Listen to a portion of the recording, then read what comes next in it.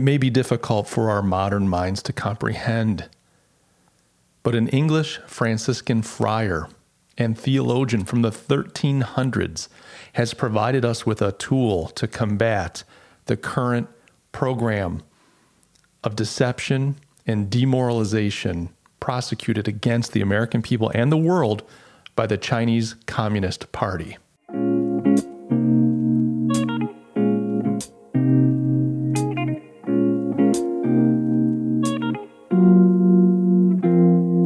You're listening to The Currency. Welcome. I'm your host, Mike Gaston. And today we're going to be talking about the recent findings, the results from the WHO's team of scientists and their Chinese counterparts. They came out on February 5th and released their findings to the world in partnership with their Chinese counterparts. They're supposedly 17 scientists on each side conducted weeks and weeks, 4 weeks of research into where did the coronavirus come from. And today we're going to be addressing this release. The date today is February 14th, 2021. Happy Valentine's Day to those of you listening. And this is episode number 81 of the Currency Podcast. Before we get into this, make sure to do yourself a favor and do me a favor. Subscribe to the podcast. You can find it on any platform where fine quality podcasts are provided: Apple, Google, Spotify, and a host of others. Make sure to subscribe. And if you can, leave a review. Tell your friends and family. Help this podcast grow. I would be indebted to you for that. Now, we're talking about this release. And I mentioned in the open that we have a tool available to us provided by an English Franciscan friar from the 1300s. And we're going to get into that in just a minute, but let's talk about what happened. If you look, the Wall Street Journal has a story dated February 5th, and essentially the World Health Organization just concluded its 4-week investigation. Now, it should be noted, 4 weeks of investigating sounds pretty impressive, especially in country. They got into China, into Wuhan, and they spent 4 weeks there. But please note that 2 of those 4 weeks had to be spent in isolation. They had to get there and quarantine themselves for 2 weeks to make sure that they were not bringing COVID back into Wuhan. Imagine the irony of that. The scientists bringing Wuhan flu back to Wuhan. Now, you can read the article by the Wall Street Journal. I'll link to it in the into the website description. If you want to look that up, just go to mikegaston.com. That's MikeGastin.com/thecurrency081. There'll be a link to that Wall Street article there. But let me short list it for you. Here's what they found. Number 1, they found that the COVID-19 virus, SARS-CoV-2, most likely originated in some animal and then jumped to humans. Probably, they noted, outside of China. This did not happen within China. They're saying that it most likely originated in an animal and jumped to humans somewhere outside of China. That's the first thing that they found, strangely. Number 2, they say that it's highly unlikely that this virus originated in that level 4 biolab that is doing gain of function research on coronavirus. And we'll get back to that in just a second, but let that sink in. It's highly unlikely that the SARS virus, that COVID-19, originated at the local level, meaning in that level 4 biolab in Wuhan, China, that is busy doing gain of function research on coronaviruses. And lastly, they also have decided that it's possible that the original virus was brought into China on packages of food, of frozen food. And they're thinking maybe American pork. Could be, Brazilian beef. Could be from Russia, Saudi Arabia. We don't know. But China says it's detected viruses on frozen American pork, frozen Brazilian beef, frozen Saudi Arabian shrimp, on Russian squid, all these frozen foods. They've detected the virus on those packages coming into China. So they're saying it's possible. They're not confirming, but they're saying it's really possible that the virus came into China from one of these other dirty, filthy countries. So let's talk about these three things, that it's most likely that it originated from an animal and jumped to humans, probably somewhere outside of China. Secondly, that it's unlikely that it came out of this Wuhan lab. And lastly, it's pretty possible that it came into China in some frozen food somewhere. And what they're talking about now is they're saying we need to shift our attention away from China and away from Wuhan and start looking at supply chains. It could be the real problem here are the supply chains, especially those supply chains outside of China. Now, I want to focus on this second point here. The second point being that it's unlikely that the virus originated in this level 4 biolab. Well, first of all, what is a level 4 biolab? What does that mean? I mean, you get these different levels. You can look this stuff up online, but these levels are official designations. And I will just read through them real quick here and describe each one very quickly to you. So a level 1 biolab, it's the lowest of the 4. The biosafety level 1 applies to laboratory settings in which personal work, and I'm reading this from Consolidated Sterilizer Systems. If you Google this is one of the top links that comes up, and it's just a sterilizer system company that is sharing with you what these various levels are. They make equipment that would go into these various levels. Level 1 applies to laboratory settings in which personal work with low-risk microbes that pose little to no threat of infection in healthy adults. An example of a microbe that is typically worked at a level 1 lab is a non-pathogenic strain of E. coli. So this is just a laboratory that's doing a little bit of research. There's no risk to no risk of infection to a healthy adult. That's a level 1. Level 2, this biosafety level covers laboratories that work with agents associated with human diseases. In other words, pathogenic or infectious organisms that pose a moderate health hazard. Examples of agents typically worked with in a level 2 lab would include equine encephalitis viruses and HIV, as well as streptococcus. That would be a staph infection. These laboratories maintain the same standard of microbial practice as level 1s, but also include enhanced measures due to the potential risk of the aforementioned microbes. People working in these labs are expected to take even greater care to prevent injuries such as cuts or other breaches of the skin. So these are the kinds of things where we know how to control them. You just have to be careful not to poke yourself, to cut yourself, etc., because you could then expose yourself to staph infections, HIV, or so on. Okay, level 3, again, building upon the 2 prior biosafety levels, a level 3 lab typically includes work on microbes that are either indigenous or exotic and can cause serious or potentially lethal disease through inhalation, the breathing it in. So this isn't just about, well, you cut your hand and now you're bleeding and you could get HIV. This is like if you breathe the air, you could get it. That's a level 3. Examples of microbes worked within a level 3 includes yellow fever, West Nile virus, and the bacteria that causes tuberculosis. The microbes are so serious that the work is often strictly controlled and registered with the appropriate government agencies. Laboratory personnel are also under medical surveillance and could receive immunizations from microbes they work with. That's a level 3, kids. We're getting serious here. Level 4 labs are rare. This is now from the website that I'm reading. However, some do exist in a small number of places in the U.S. and around the world. At the highest level of biological safety, a level 4 lab consists of work with highly dangerous and exotic microbes. Infection caused by these types of microbes are frequently fatal and come without treatment or vaccines. 2 examples of such microbes include Ebola and Marburg viruses. In addition to the BSL level 3 considerations, level 4 laboratories have the following containment requirements. Personnel are required to change clothing before entering, shower upon exiting. Decontamination of all materials before exiting. Personnel must wear appropriate personal protective equipment as well as full body air supplied positive pressure suit. And they go on and on.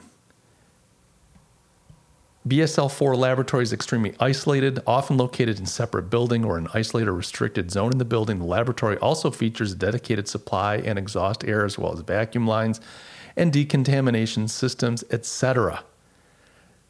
So if a level 3 is so dangerous that these things can be inhalated, they can be breathed in, you can imagine a level 4. Level 4 is the highest level of danger, highest level of danger. And at the same time, they're telling us in this report that they've come out with that it's highly unlikely that this COVID-19 virus originated in the local level 4 biolab in Wuhan. Now, there's an important part to that. You can go, okay, well, they're saying it's not possible, but this is what they're doing. They're doing gain of function research on coronaviruses at that lab. Mike, what's gain of function research? Gain of function research means they are taking an organism, in this case, a coronavirus, and they're adding functions to it. What does that mean? They're experimenting with it so that they're splicing in attributes. They're not just taking something in the wild. They're taking something, they're making it exotic. It could already be exotic, but they're making it, it's kind of a man-made gain of function research. They're adding capabilities to that virus to examine and explore and experiment what happens. What happens when we supercharge its ability to spread? What happens when we supercharge its resistance to certain medicines? What happens when we supercharge its ability to resist sunlight, heat, cold, etc.? Now, I'm not saying that's exactly what they're doing. I'm just saying they're doing that kind of experimentation on something that is so dangerous that you could just breathe it in and you could die from it. That's what a level 4 biolab does, and that's what they're doing specifically at this Wuhan lab. They're doing gain of function research on a coronavirus. And yet they're telling us that it's highly unlikely that it comes from there. Now, they did a 4-week in-country, in Wuhan research project. 2 of those weeks were spent in isolation. They were quarantined. So they had 2 weeks. And essentially, if you read the Wall Street Journal article, they spent a handful of hours, quote unquote, several hours at that local lab. And they came out of that saying, we feel confident after several hours of research at the lab, which was essentially a tour of the lab, that they're fine. Now you go several, well, Mike, several hours. Come on, buddy. They spent several hours there. Let's look at some quantity terminology. We use phrases like some, few, couple, several, many. If you go to a law school blog like I did and you do a little bit of research, well, what does some mean? What does few mean? What does several mean? What does many mean? Now we all know that a couple means 2. Typically, I got a couple apples. We know that means 2. What are many apples? What are several apples? What are few apples? Law school blog definition. By definition, several means 3 or more, but often less than many, which we will cover next. If you go to many is a large number. In the case of a 9-person party, many might mean 5, 6, or 7, or 8. So it's a relative term, right? So several partygoers out of a group of 9 were intoxicated. Several could correctly be translated as 3 or 4. If 5 partygoers were intoxicated, that would usually be stated as most. However, if several partygoers out of 100 people were intoxicated, that wouldn't be 3 or 4, but a slightly higher number. So again, this term is challenging to interpret under time pressure because its meaning can change depending on the size of the group. So if they spent 1 day touring the facility, and they're saying they spent several hours there, how many hours could they have spent? 4, 5, 6, 7, 8? And it was a tour. They spent more time, actually, according to this Wall Street Journal article and some of the other things I've looked at, they spent more time at a museum in Wuhan that they've set up chronicling this whole coronavirus thing. They've got a coronavirus museum already in Wuhan. How many of you that know that your kind of political propaganda from the Soviet era and the Maoist era, they put this kind of stuff together for propaganda purposes. They're retelling the story the way they want to tell it. That's what this museum is all about. It's like Governor Cuomo writing a book on leadership through the coronavirus pandemic. Well, the pandemic's still going.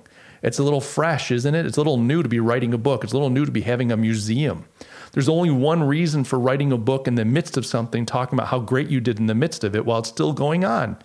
And that's to recast the story along narrative lines that you want. It's the same thing here with the Communist Party of China. This museum that these researchers spent more time at than they did at the actual lab is a propaganda experience. This museum is for propaganda purposes only. And so we've got this report published by, provided by, this media event, this pseudo event provided by the WHO and their Chinese counterparts, telling us that no, it is most likely that this thing originated in an animal and jumped to humans, probably somewhere outside of China, that it's highly unlikely that this thing came out of this level 4 biolab that's doing gain of function research on coronaviruses. That's just a strange, really weird coincidence. So don't even look there. And it's more likely, it's even, it's possible that this thing came in on frozen food into China from somewhere else. That's what they're telling us. That's what the WHO, the World Health Organization, that everybody has just been embracing is this bastion of truth. My God, we're all going to die. What does the WHO tell us we should do? Dr. Tedros, whatever his name is, please tell us, lead us forward. This is a joke, people. If you believe this, you're the joke. You're the punchline. If you believe this, you are the joke. There's an old saying that if you're playing poker, you're in a room playing poker, or you're in the midst of a con, there's some kind of con going. You look around the room and you're not sure who the sucker is. If you're playing a game of poker and you don't know at the table who the sucker is, folks, you're the sucker.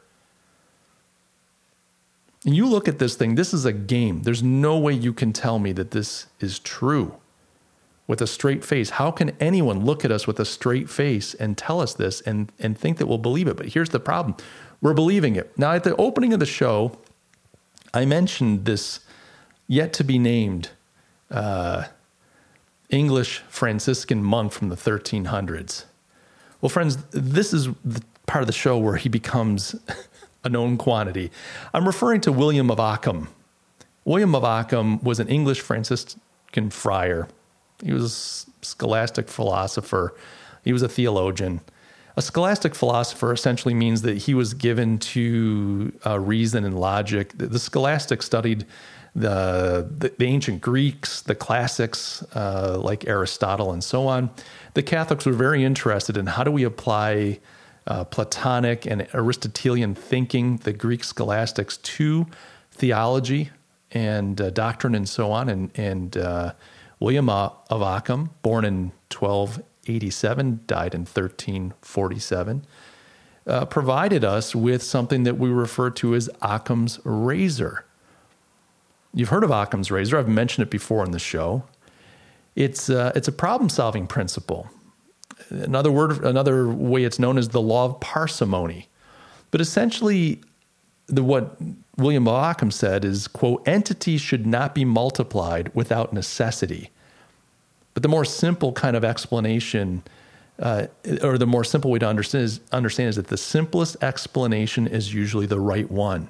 Occam's razor states that the simplest explanation is usually the right one.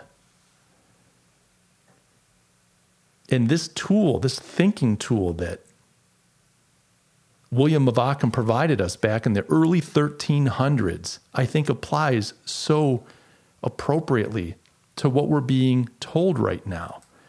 We're being told that this virus came from some animal and jumped to humans. We're not sure how, but they're pretty certain it happened in the wet market somehow. They don't know how, but they're thinking maybe that somehow it got put on frozen foods like pork from America or shrimp from Saudi Arabia or beef from Brazil and shipped into China, and that somehow some virus on some frozen food packaging got into China somehow and then into Wuhan, and then eventually into this wet market, and then exploded somehow in Wuhan to such a degree that it wiped out the region. There've just been, they totally underreported their deaths. They had like 80,000 deaths reported, and all of a sudden it just stopped. And by the way, Wuhan, not at some port. Wuhan, pretty much in the center of the country. You have to travel quite a few miles from the sea to get to Wuhan.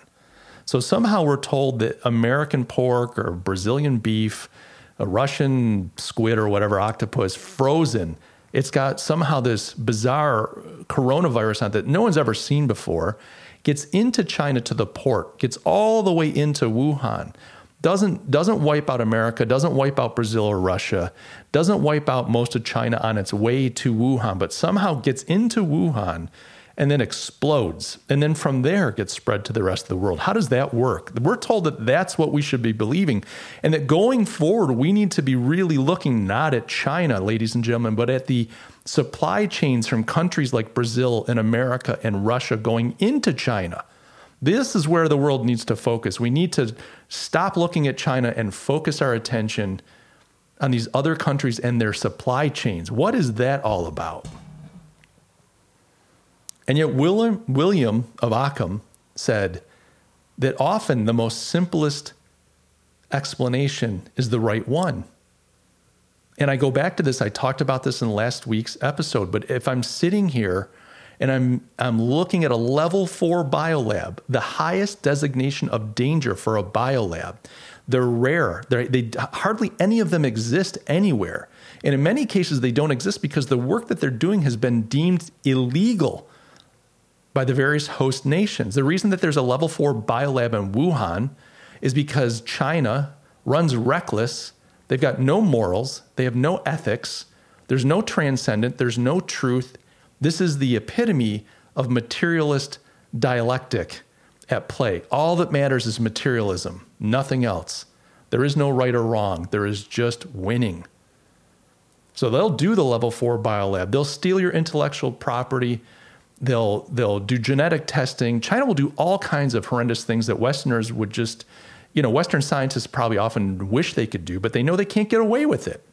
China, no problem. So China's got this level 4 biolab doing gain of function research on coronaviruses, and they'll look us in the eye and say, no way, it didn't happen.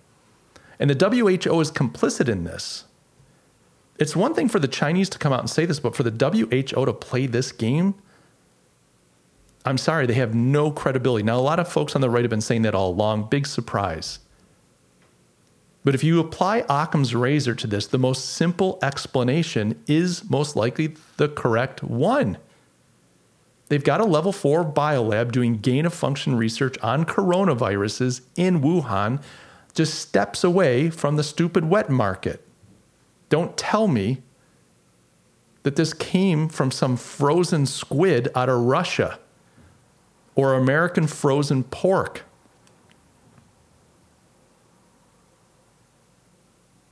But you see, this is the disinformation. This is the demoralization of the American society, of the West, of the world. What do I mean by demoralization? What do I mean by demoralization?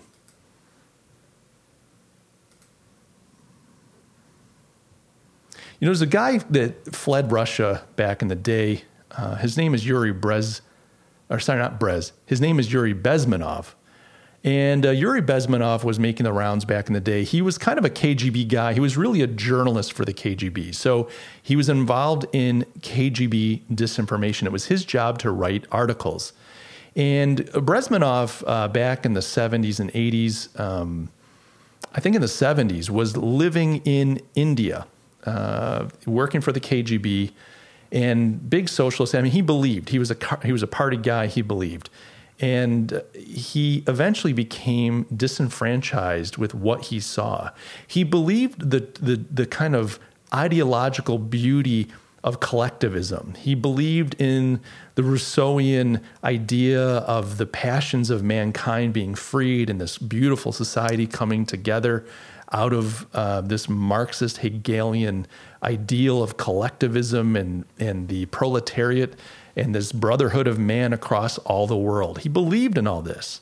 But the more and more he observed the way that the party did what they did, the way they implemented communism, the way they implemented and treated people, the way they broke lives and destroyed people and crushed them, the fruit, the reality of this system, the more he became disenfranchised, disillusioned. He dressed up like a hippie one day while he was living in India, and he escaped.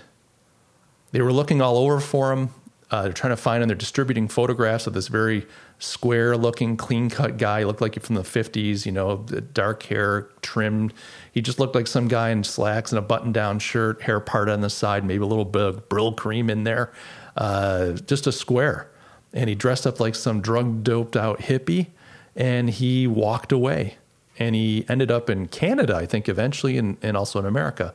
But Bezmenov, I always put an R in there, Bezmenov. It's Yuri Bezmenov. Bezmenov started talking about this Soviet subversion model, Soviet subversion model. And essentially, that Soviet subversion model said that initially they were going to work on demoralizing the West, specifically America. Then they were going to destabilize the society. Then they were going to create crisis, and then they were going to normalize things. This is their way of subverting the West and taking over. And a lot of the demoralization was the destruction of the West's morals. It was the destruction of truth. The more they could destroy the truth, the more they could put in immorality, lies, deception, and so on, that eventually that would lead to the destabilization of the country. If you could demoralize the population, if you could pull them away from their values, if you could strip them of the things that they believe in, if you can destroy their institutions, those things that help lift up and anchor the truth in a society, things like marriage, things like the church, things like trust in your government, things like your education, your entertainment, the arts, your economy. The more they could destroy those things, the more they could warp them and reform them in some bizarre state or fashion. Human sexuality. I'm sorry, I know some people listening to this, they go, I don't have a problem with homosexuality and all that.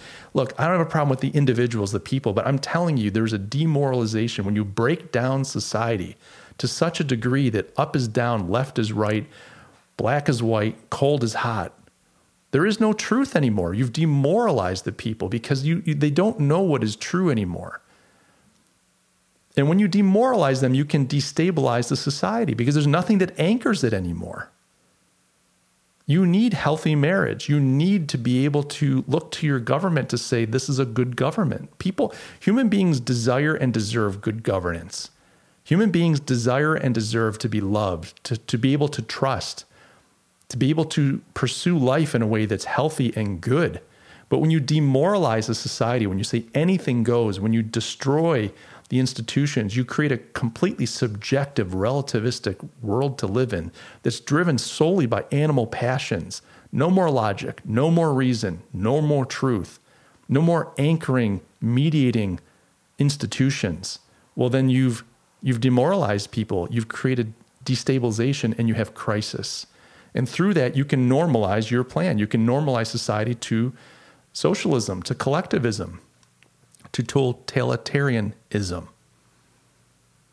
So Yuri Bezmenov was sharing this idea of the Soviet subversion model. Now, he put some time constraints to it. He says, hey, 15 to 20 years will have demoralized you guys, another 6 to 12 months to destabilize you, 3 months to cause crisis. I mean, he kind of had a timeline. And this was in there, I want to say 1983. I forget exactly. There's some videos out there. It's fascinating stuff. But as a model, I mean, maybe his time frames weren't quite right. They loved their little systems, and it was all predicated on this idea that, capitalism was so immoral that it would eventually just destroy itself. Well, that never happens. The communists and the socialists kept waiting for capitalism to kill itself, and it never did. It just went on from victory to victory. Free markets actually, in capitalism and liberty, individual liberty, it created more and more wealth. It lifted more and more people out of poverty. It eliminated more misery. And the socialists couldn't believe it. They kept thinking, well, wait a minute. And come the 1950s, they were demoralized. They're like, well, wait a minute, we're in crisis here. Marx wasn't necessarily 100% right. Something's wrong. This is a whole nother route. We're not going to go down that. That's how we end up with postmodernist intellectualism, this idea that everything's subjective. It's like, well, if the facts are showing us that our system doesn't work, well, then we just have to say the facts don't matter. The facts aren't real. It's kind of like a kid sticking his fingers in his ears and going, la, la, la, la, la, la. We'll deal with that some other time. But this Chinese effort, this Chinese lie to tell us, to look us in the eye and to say, hey, this thing probably had nothing to do with this level 4 biolab doing gain of function research. This is an attempt to demoralize, to look us in the eye and to lie. And the problem that I'm having with this isn't that how dare China try that. It's that there are so many institutions, there are so many organizations, there are so many individuals within our own country that can't wait to pick up that flag and fly it. They're pushing this doctrine, they're pushing this narrative to such a degree. Why? Why are we hell-bent on killing ourselves? Why do we want to inure in our people to accepting and embracing lies over and over and over again? What is it about these people that they want to habituate us to embracing lies as truth? George Orwell wasn't far from the truth, was he, in 1984? Or Animal Farm. They just kept saying 4 legs are good, 2 legs are bad. And they just kept saying it over and over again, and the sheep just kept repeating it. 4 legs are good, 2 legs are bad. 4 legs are good, 2 legs are bad. And they brainwashed them so much that eventually they are able to say 4 legs are good and 2 legs, they're better. And when did they say that? They said that when the pigs want to get up on 2 legs and act like humans. The very people that they demonized, the very race that they wanted to eliminate to get their own freedom, they wanted in their heart of hearts to become. China's not after the truth. The WHO is not after the truth. And you listen, if any news outlet, any individual, any institution, any organization that's going to push this narrative, they're not out for the truth either. The average person knows in their heart of hearts that this is BS. There's no way that you can have a level 4 biolab doing gain of function research on coronavirus, and then right next door somehow it had nothing to do with this outbreak of one of the most deadly, supposedly, viruses that we've seen in modern times. This whole thing is a lie. Coronavirus is a real thing. Don't get me wrong. I know there's a real virus out there, although some people are like, well, we've never seen it. Prove it to us. Hey, I don't care what you call it. It's either a really, really rugged flu, it's the coronavirus, whatever it is. People are dying from some pneumatic respiratory illness. And I'm 100% convinced it's virus related. It's not 5G gamma rays. It's not a global hallucination. Okay, it's not in the water. There's something. It's a really wicked flu. It's coronavirus 19, whatever. I really don't give a shit about trying to get at that. That's just a distraction. The fact of the matter is people are dying, but they're looking at us and they are demoralizing us by telling us a lie, and we're just nodding our heads. William of Ockham was right. The most simple explanation is most often the right one. We have to fight back. We cannot allow them to do this to us. And if you look around, there is a demoralization. We're demoralized. We don't know what the truth is. We can't agree on it. We don't have a collective agreement even on what values are good. We don't even know what the truth is anymore. And we are a society in crisis. Now, the Soviets aren't at the border waiting to take over. But I can tell you the Chinese are. And I can tell you those that are in our government, they're like the Vichy French. It's like we're occupied, strangely, isn't it? It's like we're occupied. We just never saw the tanks come in. We didn't see the sky just darkened with aircraft and bombers. We didn't see the armies beach from ships. We didn't hear gunfire. But it's like we're occupied. It's like there's a group of people that want to just continue to lie to us, to control us, to make us wear one mask. No, now you got to wear 2 or 3 masks. It's insanity. You can only have a society, though, that's willing to wear 3 masks, to queue up, to stay 6 feet apart, to do all this ridiculous. I see little children, little tiny children. We've known from the beginning that children are not susceptible to this. Where they're not. They can have it. It doesn't affect them. They don't get sick. They can have the virus. It doesn't do anything to them. They may be positive if you test for it, but it doesn't mean that they are sick from it. I see these little tiny children with masks on. Why? Why are they wearing masks? Do we know, and I think you know this, listener, how important it is for a child's development, for the development of their brain and their emotional, healthy well-being, to be able to see human faces? We've seen these studies from a long time that babies need to see faces. They get their security. They interpret their environment from the faces around them. We are denying these children the mental ability that they're going to need down the road. Add to that now the fact that these little people are going to grow up with their face on a digital device, which also wires the human brain in certain ways that it would not be wired if they were engaging more with the natural world around them. So deny these children human faces. Deny them human faces, deny them levels of oxygen just with these damn masks, and then stick their little eyeballs onto iPads, iPhones, televisions, monitor screens so they can sit and watch crap on YouTube 24/7. Folks, we're screwed. We have got to wake up. We are being demoralized, and we are a society that is heading into crisis. You can see it. Now, again, I'm not going to stick up for Trump. We just finished the impeachment, second one he got out of. Why? Because he wasn't guilty of what they said he did. Was he irresponsible? I've said it 100 times. Yes. Should he be responsible for some of the things that happened? Yes, in the sense that he's the leader. He's the guy in charge. When you're the leader, you got to take the hit. Should he have been impeached? Absolutely not. This was a farce. You listen to these sanctimonious Democrats get up there and act like, oh, they're clutching their pearls. My God, what happened was horrible. They completely ignore the bombing. They pretend like that never happened. They ignore all the things that they've been saying, the shit that they've been talking for years now since Trump has been in office. The horrendous things they've said about Trump, the horrendous things they've said about anyone in his administration, the horrendous things that they've said about Republicans, officials, and so on, the horrendous things they've said about just the average guy and gal out there who are right-wing, Republican, conservatives, etc. They've been inciting violence against all these people for years now. They've been rejecting the election results for years now. They've been turning a blind eye to cities burning to the ground for months and months and months now.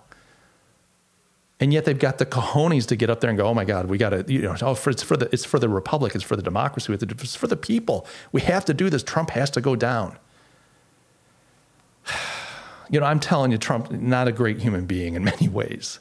There's a lot about Trump that's despicable. I've said this 100 times. I feel like I have to say it every time. It's just a qualifier because I think a lot of people listening, if you hear me defend Trump or say the Democrats are wrong, you're just in the bag for Trump. I'm not in the bag for him, but I call it as I see it. And this is the biggest load of crap I've ever seen in my life. We are a society in trouble. We have been demoralized. We've been demoralized. We are destabilized. We're becoming more and more destabilized, and we are in crisis. Why? Because we are a people that are afraid of the truth. We're afraid that the truth will cost us. I want to encourage you today to live the truth regardless of the consequences. Fight for the truth, believe the truth, seek out the truth, live the truth in your life, speak the truth, act the truth without fear of consequences. We can win this thing, but we only win it through the truth. We don't necessarily win it through violence. We don't win it through being the snarkiest. We don't win it by being the meanest. Those things may be fine given the appropriate environment, and appropriate time, and appropriate circumstance. But at the end, we have to be people-centered on the truth. Guys, I love you all. I thank you for your time. I hope this is useful to you. I hope it's thought-provoking. Do me a favor and get in touch. I'd love to hear from you. Hit me up on my website. You can just go, there's the contact form right on the homepage. Heck, while you're there, you can even sign up for my newsletter. Just go to mikegastin.com. That's MikeGastin.com. You can find me on YouTube. Just search for Mike Gastin. I've got a couple channels. One's a live stream channel that I do some stuff once in a while.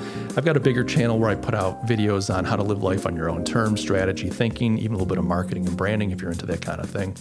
But connect with me. Hit me up on LinkedIn. You can hit me up on Twitter. I just love my audience. I'm grateful for you guys.